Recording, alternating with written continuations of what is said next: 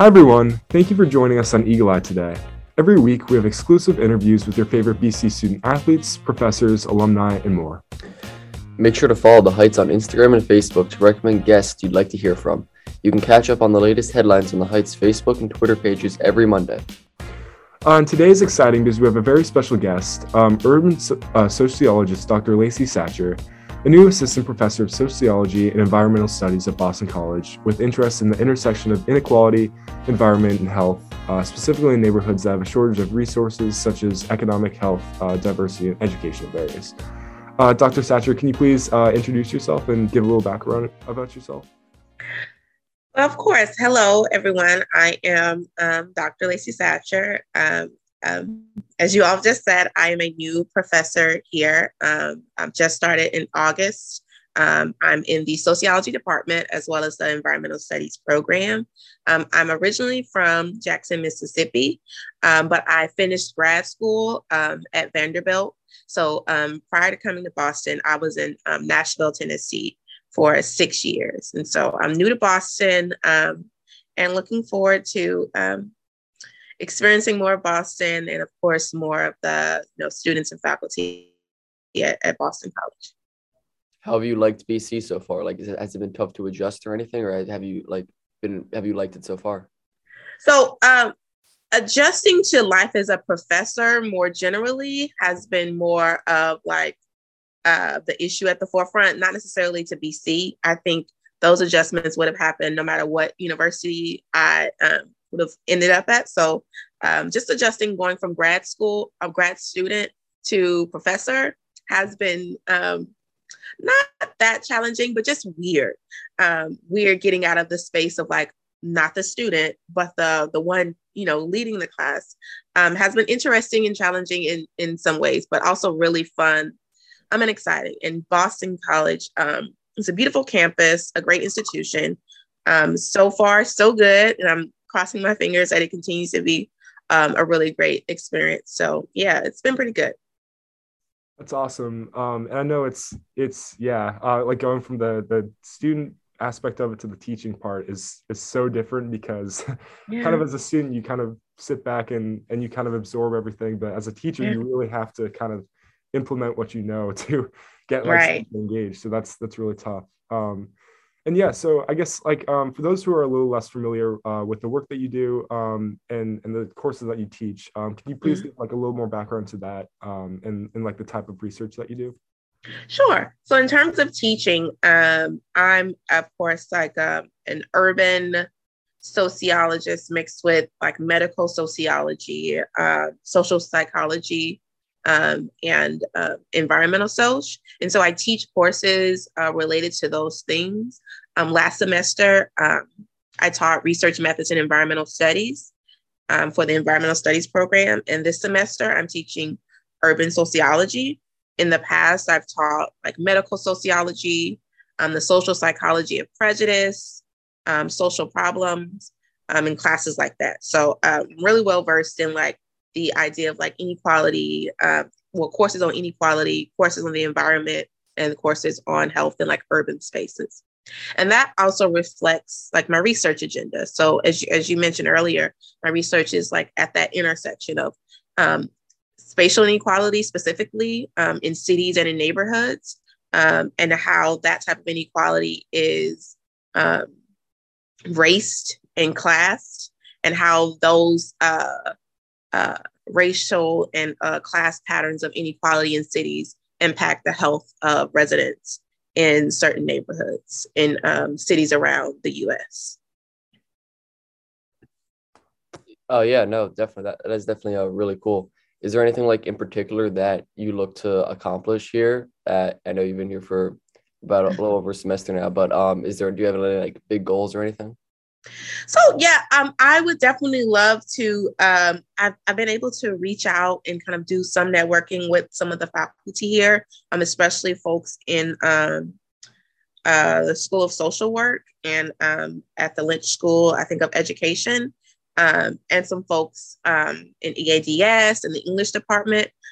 So just really continuing to not only make colleagues, meet new colleagues, and create like professional relationships, but also, personal relationships, friendships with other like young or newer faculty on campus. And of course, some, of course, older faculty as well.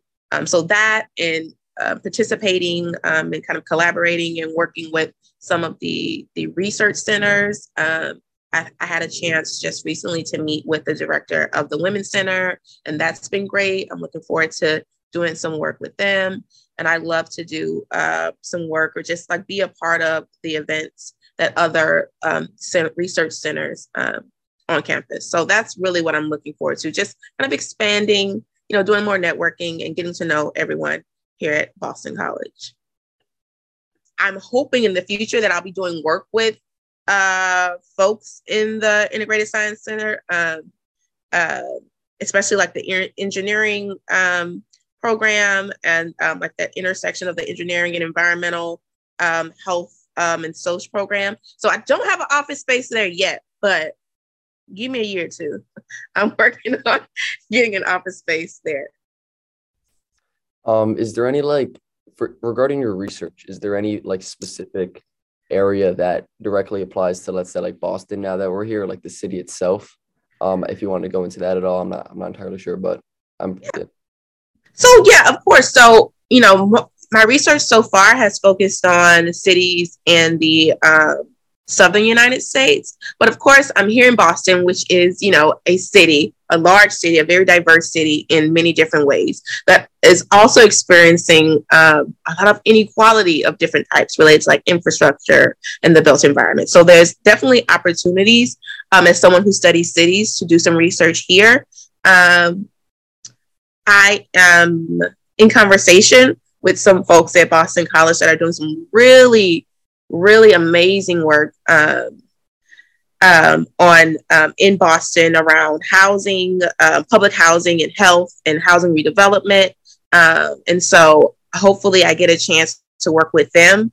I've also been in talks with some of the nonprofits in Boston. There's a organization, Speak for the Trees Boston, I believe, that does really great work in Roxbury, around like, not just in Roxbury, but around Boston, around like keeping the trees that are there, and planting more trees in urban spaces, because, we know a lot about how important trees are, especially in urban spaces. They provide a lot of like ecosystem services, shade and oxygen. And in terms of like urban heat, it keeps cities, keeps neighborhoods less hot.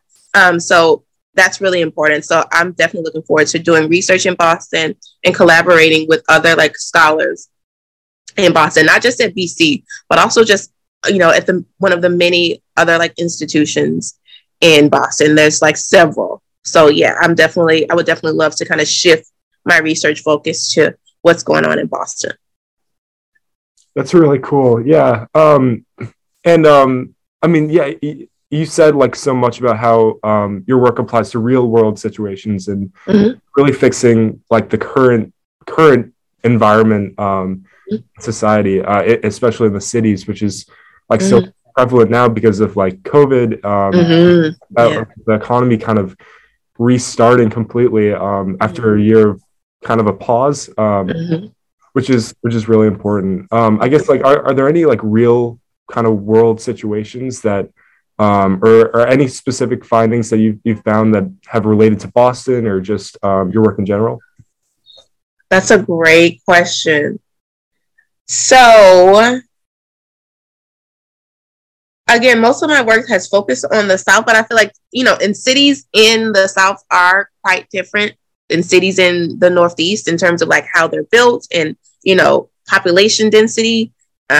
Cities here are much closer together and much more compact. And there, there's a lot more like multi-family, multi-unit housing. And so people are just a lot closer, which I think has direct impact on like what we know about cities and health, especially in a pandemic, right? With people living so close together and sharing elevators, sharing buses and subways and all this shared space that's kind of inevitable. It's kind of hard to avoid being around people when you live in a big city. I think there's room for research there. And the research that I've done has focused on access to resources. And there is inequality in Boston in terms of access to certain resources, like grocery stores or pharmacies or parks, especially in this day and age where it's better to be outside than inside. So I think that research that I've done has, is directly related to what's going on in Boston, but other research related to like just transit, like access to transit, or just having sidewalks rather than, or not having sidewalks, is relevant for what's going on in Boston. So there's some research that's directly related to Boston, I think, like I said, the access to resources, but I'd love to kind of examine Boston on its own. And so I'm looking forward to doing that. But yeah, there's definitely some relation to the things that are going on in Boston, especially, like I said, with the pandemic. Did you have any like concerns coming here to Boston? As you said, you did all your research in the South. So was this like in your mind like a new opportunity to different types of research, or was it more like, okay, this is going to be like a challenge, but I'm looking forward to it? Honestly, I thought of it as a new opportunity to do research in other cities. I think a part of the reason that my research before focused on the South was that I was in the South. And so it was a lot more convenient. And I'm also from the South, and I care about, urban cities in the South. And there's not as much research on urban life, urban experiences, urban inequality that's focused on Southern cities. So that was a big reason why I did that. But moving to Boston, that's just made me, like I said, more excited to study like the traditional urban city, right? A place like Boston. And so I'm definitely excited about it. It would definitely be challenging because things are a lot different here. Like I said, the way the city is like spatially arranged is much different than urban cities. Even when it comes to like race and class, there's a lot more diversity than in Southern, like ethnic diversity, than in Southern urban cities. So that presents challenges, but good challenges, right? That just means, more nuanced questions and more complex answers, which is nice. Yeah, that's really interesting. I know, like specifically, back in the South, most of your research was centered around like the term like multiplied deserted areas. Mm-hmm. Uncovered, which like kind of describe neighborhoods that have like a shortage of like social, economic, and health related resources. Mm-hmm. How has that research been, and how do you see that changing between cities, either in the South or up north in Boston? Yeah, so the term multiply deserted areas, like you said, it has to do with neighborhoods experiencing multiple types of like resource scarcity that has like a compounded effect. Like, so it's equivalent of like you living in a neighborhood and there's no parks, right? Which has its own impacts on maybe health and physical activity or mental health. But the neighborhood also doesn't have like a quality grocery store, right? So then that presents just it kind of like it's compounded, as I said. So in addition to the park issue, there's the food issue, and then maybe there also isn't like a pharmacy. So that's just another like issue that creates like a compounded impact on not only physical health, because those are all resources that are directly related to physical health, but it also has an impact on our mental health, right? Just living in a neighborhood where there's resource scarcity, where there's things that people need, but they don't have. And people recognize when they live in a neighborhood that doesn't have the things that other neighborhoods have, right? And that there's an impact of that on mental health. So that research is going great. I'm continuing that research. I just got a paper on multiple deserted areas published in Environmental Sociology, and so that will be out really, really soon. And so I look forward to continuing in that area. Shifting the focus to green space and types of green space and how that matters. But that's been a really fruitful project that I'm really interested in like examining in this different space that is Boston. How have you like integrated all this research that you've done into your classes that you've taught here at BC? Because obviously a lot of this research is like it's really good and really relevant. So do you make it like something like is it like a necessity for you to always bring in your research because it's like real world stuff inside the classroom? Well, so fortunately, the classes I've taught so far or I'm teaching so far have been really directly relevant to the research that I do. And so last fall, when I taught research methods, my dissertation was quantitative research that involved, like traditional quantitative research with census data, but it also involved spatial analysis.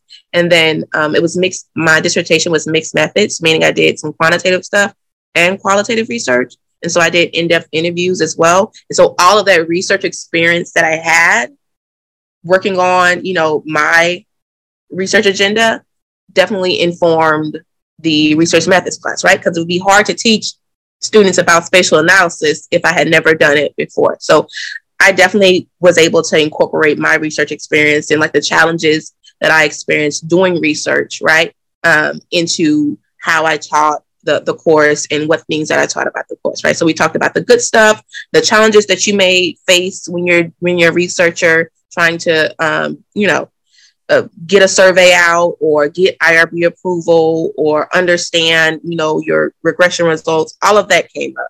And then again, fortunately for me, this semester I'm teaching urban sociology, right?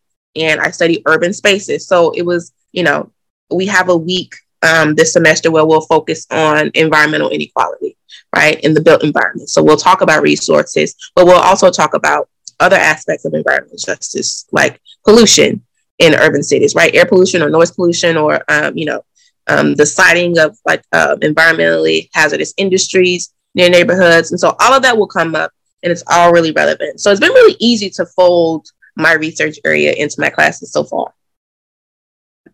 That's really great. Yeah. And I guess like you mentioned, your research and kind of conducting like surveys and that kind of thing. Mm-hmm. Like how exactly would you conduct a survey or conduct research? Like what would be the steps in that? And like, are there certain like groups of people that you'd identify as people for surveying or how's that process been? Yeah. So I think the first step you would do is identify obviously like your research question, like what do you want to find out? And after you kind of identify that or your set of research questions, I think the next step would be identifying the population that you want to know more information about, right? And whether that population could be just anybody or there's like a specific population that you're aiming to find our information from, right? And once you do that, because you're involving the human beings, you have to get IRB approval, right? And so that would involve like creating the survey. Of course, it's always great to use survey questions or measures that have been done before that are valid, that you don't have to prove are valid or measure which is what you want to measure. So using surveys that have been used before, obviously, and then getting approval from IRB, which is the authority over research that involves any sort of interaction with humans or and different populations, right? And so that's the key part. Once you get past IRB, you have your surveys ready to go and they've been approved. Then from there, it's pretty much in terms of data collection, it's pretty much downhill from there. But that's the big part. Understanding what you want to do, finding a population, getting approval to do research with that population, I would say. What has been like the most rewarding thing that you've run into so far during your, I know you just became a professor, but yeah. I guess before you became a professor or since you become one like in this field, what's been the most rewarding part about it?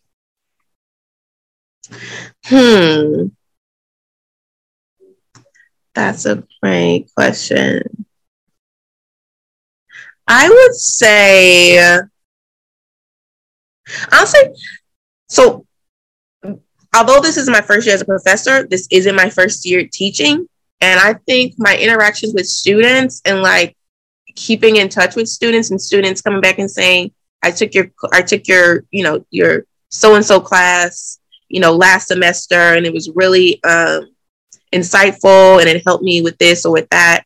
I've already had students who took my research methods class that were really, invigorated and excited about doing their own research and have since like reached out to me about, with questions about their research or, wanting to do research with me. And that's been really exciting. I think that's one of the best parts about being faculty, being able to teach students, but also like mentor students and like field questions from students regarding like their life, their academic life and grad school. And, I love giving advice. And so having students reach out to me for advice has been really nice. And it makes you feel like, okay, well, people think I know what I'm doing. I do know what I'm doing, but sometimes you're not sure if other people are convinced as well. So the fact that students reach out to me for advice on things related to academics and, their future careers has been the most rewarding, I think. Yeah, definitely. I mean, I know like the certain classes you took, urban sociology, and then the environmental studies one, I think are core classes each of those years. So it's really great probably to have like students who are really kind of passionate about that rather than just kind of checking off a box for, I don't know, say like the university core. So right. But that's really interesting. I guess kind of like looking forward, I know you've kind of touched on this before. Are there any kind of like major goals that you'd want to accomplish either at BC or just in your career? I know you've talked a lot about the like work opportunities and partnerships in Boston, stuff like that. Is there anything kind of more long-term or anything in that direction? So I think the goal for most tenure track faculty would be 6 years from now, like tenure. That's a big goal, right? And in order to kind of like reach that goal, just, continuing to do a great job with my research, right? So continuing to publish really relevant, important research in my area, I think is a goal that I'm, hoping to continue, as well as like continuing to have a really high standard for my teaching, because that's really important to me to be a good teacher. So those two things for sure are like my larger like goals, like do everything that it takes to, get tenure and also like be gain that like social capital as a sociologist, and again networking and kind of making a name for myself in environmental / medical / urban sociology. I think it's my overall goal, and staying happy, not letting the job turn into something different that I'm not happy about doing. So I think those are, my overall goals. Just continuing to be passionate about this area and, making a name for myself as a sociologist in this area. Yeah, that's really great. I guess just wrapping up here, one last question. How can like just ordinary people or like college students like us become more informed about like, these issues that you've been researching? Because I know not everyone's like, oh, I need to be more informed, but if I'm sure there's like I'm sure you have great resources that you would love to recommend.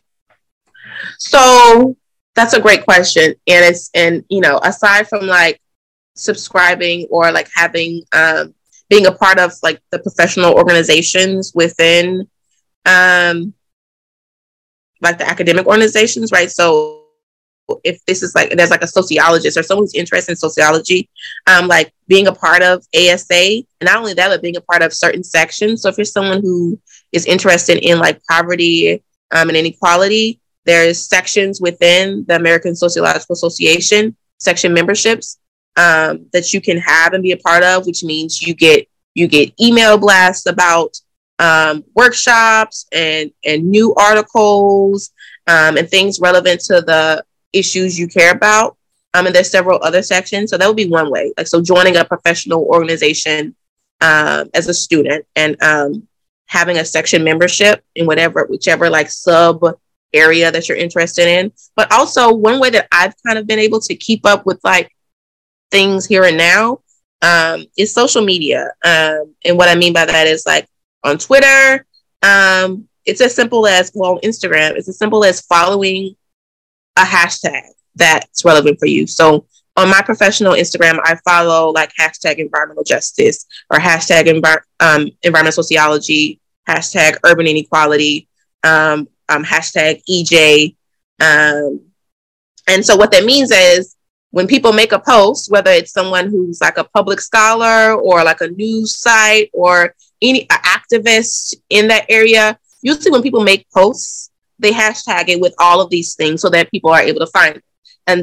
So if you follow those hashtags, you get that type of stuff on your feed each day. You can do the same thing, I think, on Twitter. I'm not sure about Facebook, but for sure on Twitter and on Instagram and on TikTok, right? You can just look up the TikTok, look up the hashtag on TikTok, and that's really interesting stuff. The other day, I looked up for my urban social class. I looked up hashtag urban city, and there were a lot of like urban planners talking about like social problems related to urban planning. That was really interesting stuff, really cool TikToks. And so that's one way you can keep abreast of what's going on in whatever area you're interested in. Social media. Yeah, well, thank you, Dr. Satcher, so much for joining us. This was a really great conversation. Thank you all for having me. I really enjoyed this. This was really nice. Y'all did a great job. Thank you. And of course, we hope everyone enjoyed this interview and learned more about Dr. Satcher's work as an urban sociologist and activist. And thank you for listening to Eagle Eye, and make sure to turn in next time for our next episode.